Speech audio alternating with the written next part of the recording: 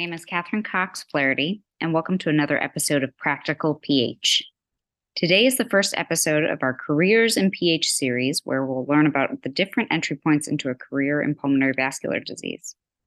I'd like to welcome our first guest today, Dr. Chris Mullin, who will talk about his experience in pulmonary vascular disease via an academic clinician educator track. He's an assistant professor of medicine in the Division of Pulmonary and Critical Care at Brown University.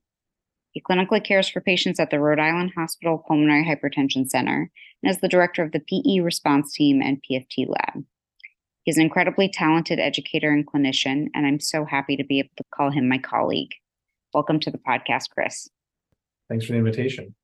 All right. So, we wanted to talk to you about kind of getting into pulmonary vascular disease through a clinician educator type pathway. And I was wondering if you could just start off by telling us how you came to be where you are now. Yeah, so I think when I was, early on in medical school, I realized that I really enjoyed a lot of sort of cardio and cardiac and pulmonary physiology and disease processes. And then, through the course of my sort of internal medicine residency, sort of became really sort of enamored with the ICU. And so sort of a fellowship in kind of pulmonary and critical care was pretty easy for me to decide on. When I was a fellow, I think early on, I sort of really sort of gravitated and really sort of enjoyed sort of seeing patients with pulmonary vascular disease, and then as well as working with sort of the faculty that sort of managed PH and did sort of made careers out of sort of clinical and research in pulmonary hypertension.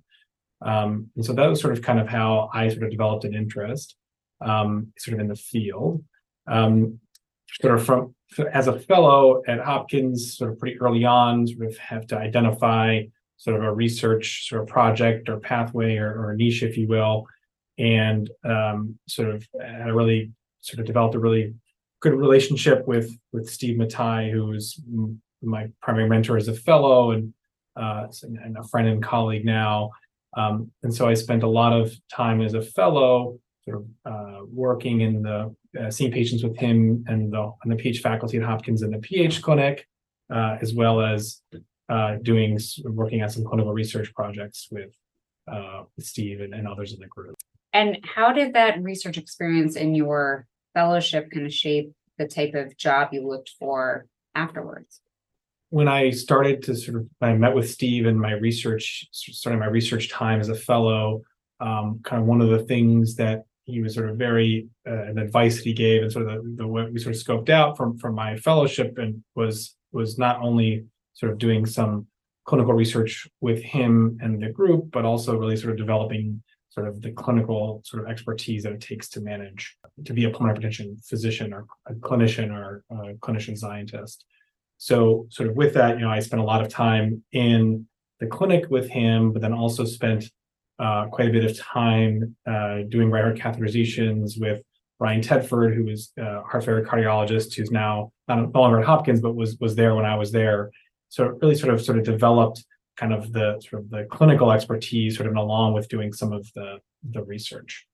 Sort of me personally, I liked all aspects of that, but I realized that sort of a career as a primary researcher or as a grant-funded researcher was not something that I was cut out for. That was sort of the path for me, and sort of kind of with that, I was looking for jobs at the end of my fellowship. I was looking for jobs in a clinician educator track where I could specialize in pulmonary vascular disease and PH.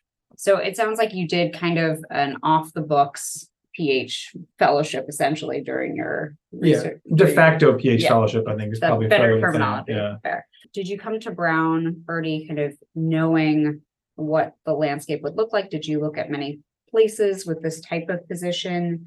What sort of impacted your decisions?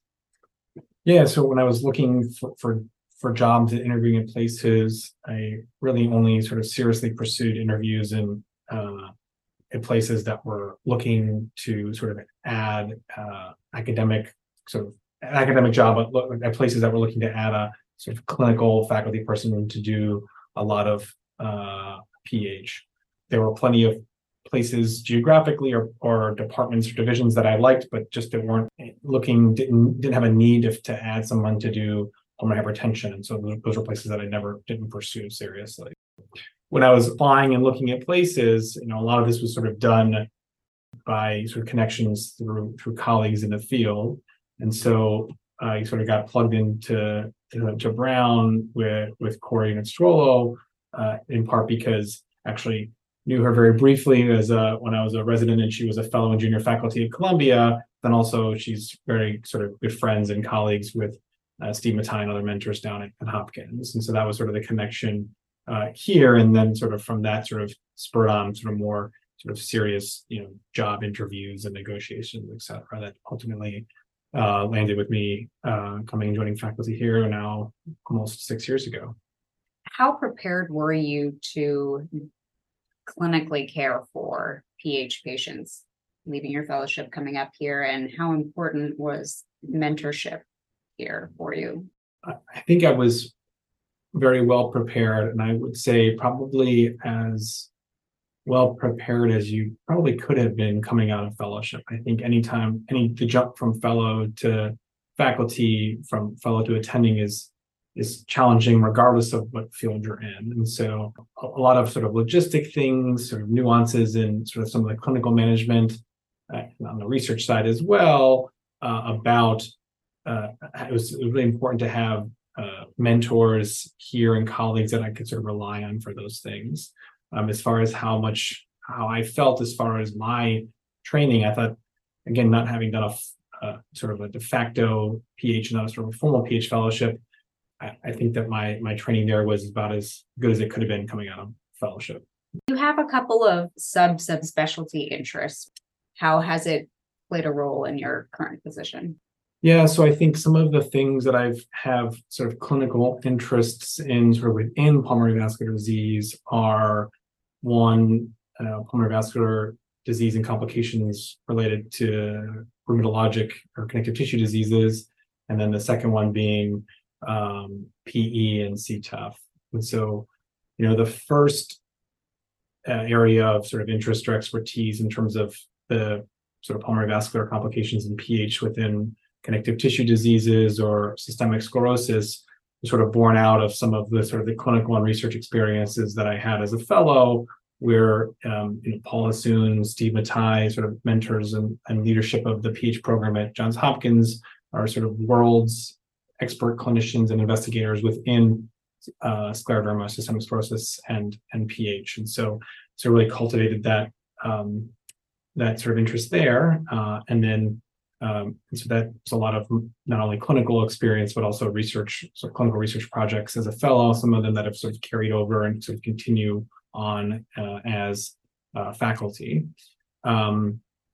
The sort of the second interest in terms of the sort of the PE and CTEPH interest was, certainly stuff that I saw a lot of as a fellow. And then when I sort of came on faculty here at Brown, was sort of gifted the title and leadership positions for the pulmonary embolism response team at Rhode Island Hospital, and then seeing a lot of most of the patients that get diagnosed and managed for acute PEs, particularly those that are intermediate, high, and high risk in the hospital, sort of seeing them in follow up. And so a lot of that was just sort of organic and sort of terms of sort of some of the program building that sort of existing and continues on in our institution, and also just sort of having the clinical sort of experience of seeing and managing PH patients both in the hospital and in the sort of in follow-up. And can you talk a little bit about the role that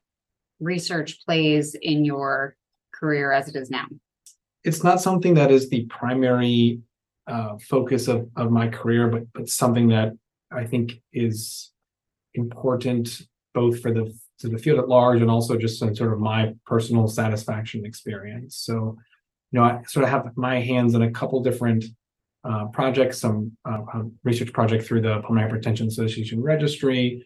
And sort of certainly collaborate with our research colleagues here, which includes you, Katherine, as well as Jim Klinger and Corey Vincituolo, Navneet Singh. And so it's one of these situations where some of that is there's a really large pulmonary vascular research group here, not just on the clinical side, but on the basic and translational side. And so I sort of have development and or sort of involvement, if you will, sort of from a quote unquote team science approach. So even though that I'm not actively performing the type of research that you and other colleagues are here, I'm still sort of involved in patient recruitments to some of our clinical and translational studies, recruiting and enrolling patients in industry-sponsored studies for investigational therapies for PH. And then I have other sort of clinical projects or clinical research projects ongoing in some other areas myself. Can you talk a little bit about what the different parts of your job entail? One of the things with a clinician educator career in pulmonary vascular disease is that it's almost impossible to have a primarily clinically based job where the only thing you do is pulmonary vascular disease. And so my job entails not only sort of from the clinical aspects of my job related to pulmonary vascular disease, doing PH clinic, post-P clinic that's sort of integrated into that, and then also doing my own right heart catheterizations. I also sort of forgot to mention this earlier, but it's one of my other big interests in pulmonary vascular disease is exercise hemodynamics, exercise right heart caths, and exercise PH. And so I do at this point all of the exercise right heart caths for all of our PH patients and for my colleagues. So that's sort of the clinical aspects of my job that are PH related. The other clinical aspects of my job are sort of attending in the ICUs and in the pulmonary consult service, as well as a little bit of an outpatient general pulmonary practice. And so those are sort of the clinical things, which again are heavily slanted towards PH and pulmonary vascular disease, but certainly include more general pulmonary and ICU stuff on the inpatient and outpatient side. As far as my non-clinical time, it's always with such a busy clinical schedule, it's always hard to carve out some of that time. But sort of in addition to some of the time that I spend working on some of the clinical research projects, also have a fair amount of sort of administrative responsibilities, to managing and directing our PE response team and at the two main hospitals in our system, as well as I'm the medical director for a couple of our pulmonary function testing laboratories. That's another one of the things I'm interested in and enjoy about the field is pulmonary physiology and PFTs, and so I have some administrative roles there as well. Do you have any advice for trainees who may be interested in a career via this route? Obviously, some of it is who you know and right place, right time. But any words of wisdom that maybe you wish you'd known about, or things that have served you well? Yeah, I think the PH and pulmonary vascular disease is such an interesting field. I think it's something that I think there's sort of, and I'm sort of on this wave as well, of sort of a growing interest in terms of sort of trainees and junior faculty as far as there's a growing interest in PH and pulmonary vascular disease. And so I think that's for a lot of reasons. But I think that if you're a fellow, or you're in your fellowship or you're thinking about applying for a fellowship, I think, and you're interested in pulmonary vascular disease, I think you have to make sure that you find training, whether and mentorship, sort of formally and informally, in a place where there's lots of with the clinical pulmonary hypertension. And so I think that there are a handful of pulmonary vascular disease and PH fellowships across the country. There are new ones popping up every now and then, and I'm actually part of a fellowship consortium where we're sort of looking at trying to sort of standardize PH fellowships across different institutions, and even start one here soon, hopefully at our institution. And so I think there's no sort of requirement for a formalized or structured PH fellowship if that's what you're interested in doing, but there could be years down the road. And so if you're a fellow or applying for fellowship and want to do PH or pulmonary vascular disease, you have to find a place where you can get sort of the clinical PH training and start developing that expertise. And that's not just for people that are interested, that are pulmonary fellows, right? There's a very well-established paths for cardiologists and cardiology fellows through advanced heart failure and PH training as well. And so there are plenty of institutions where the cardiologists are the primary division where PH is sort of housed and managed. And so you have to, there's options on sort of both, cardiology and pulmonary pathways of becoming a PH clinician or clinician educator. The second thing I would say is that, kind of echoing the points or reiterating the points earlier about that my job is not all PH, and I think that very few full-time clinicians will have jobs that are entirely PH. And so I think you have to also think about what are some of the other things that you like to do with your time other than clinical PH, whether that's in research, basic science, translational, or clinical within PH, or there are other clinical sort of things that you like to do that can complement your PH time. And so for many people, that's other advanced lung diseases like ILD or even lung transplant, ICU, ECMO, or even just general pulmonary, all things that sort of can complement sort of the clinical aspects of a job that centers on, but is not going to be exclusively PH or pulmonary vascular disease. How important has the educator piece been for you as a clinician educator? You just won the Fellows Teaching Award of the Year. We know you're a fantastic teacher. Do you find that it has, helped quell any burnout or, made your job better? Yeah, thanks for embarrassing me by bringing up that award that I won a few days ago. The sort of the educational aspect of the job I find is to be very sort of personally fulfilling. It's also, I think, one of selfishly one of the things that I get to do when I sort of working with learners from a PH side, or that I'm sort of typically paired with fellows like when you were a fellow, and other pulmonary fellows here who are very interested in PH and pulmonary vascular disease. So you have sort of oftentimes the education is at a very sort of high level for fellows that are sort of pre-advanced in their training, and so we can do very sort of high level things like make you calculate PVR and cardiac outputs off the top of your head in the cath lab, or sort of really going over sort of really high level management diagnosis of pulmonary vascular disease. So I really relish that job, but also getting to work with medical students and internal medicine residents well along the way is also really sort of rewarding. And so I do think that's sort of really something that's to your point exactly, does sort of add a lot of professional satisfaction to the job. Thank you so much, Chris, for joining us and for your insights and for sharing kind of these personal tidbits. We really, really appreciate it. Of course, my pleasure. Thank you again for the invitation, Katherine.